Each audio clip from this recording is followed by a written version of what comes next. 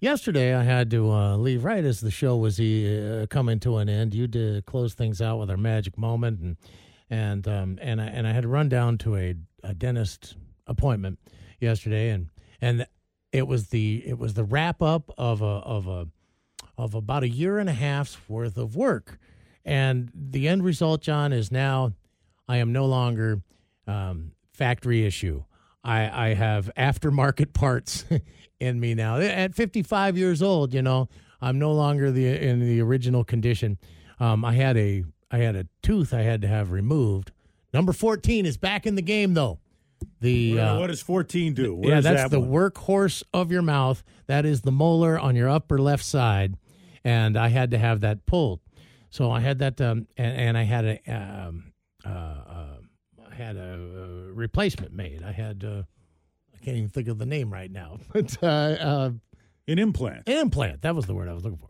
Had the implant made, and it ended up being about a year and a half, a little longer than normal. And I don't know if anybody's ever had something like this done, but it was pretty kind of an interesting deal. When they pull the tooth out, that leaves a big hole in your mouth and in your gum, and so they initially shot some liquid bone up into that hole, because they have to make a little setting for the post that this tooth screws into, and the initial liquid bone didn't take very well, and so when it came time to test the post, we had to start over. So we pulled that one out, put some new stuff in there, and this time it healed perfectly.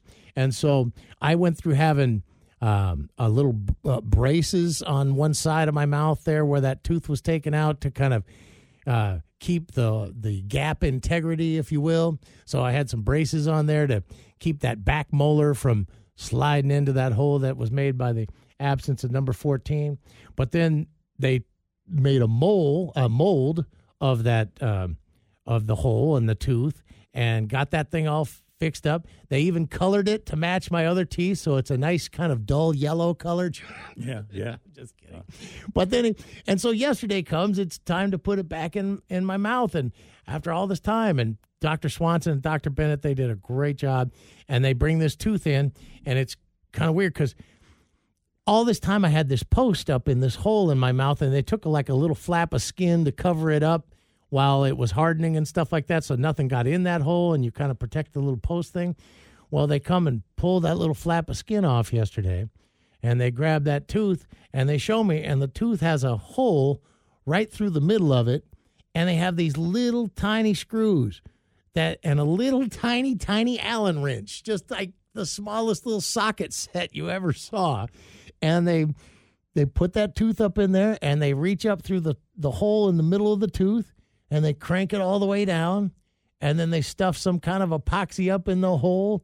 And then I'm like, the first time I went to bite down, I'm like, this doesn't feel right, because the tooth is a little long, compared to the other tooth, but they get it in there. And then they get to grinding and like sanding this thing down, and they got it down to where it just fits perfectly.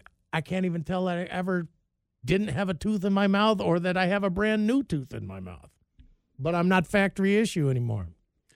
I got fake parts. I'm fixated on what you said about liquid bone. Mm-hmm. So somewhere there is a bottle of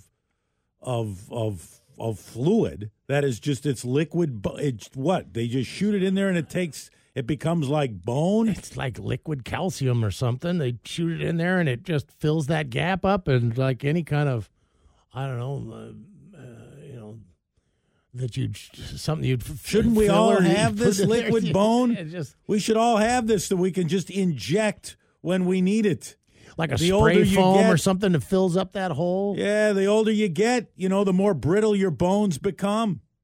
Now, there's liquid bone. But I walked out of there, I felt like I was like $6 million man or something. I had fake parts in me now. It's the first time I've ever had fake parts. Well, you've had crowns, right? Well, I but mean, you haven't had But they never take something out and make something and put it back in me. You're on the way to bionic.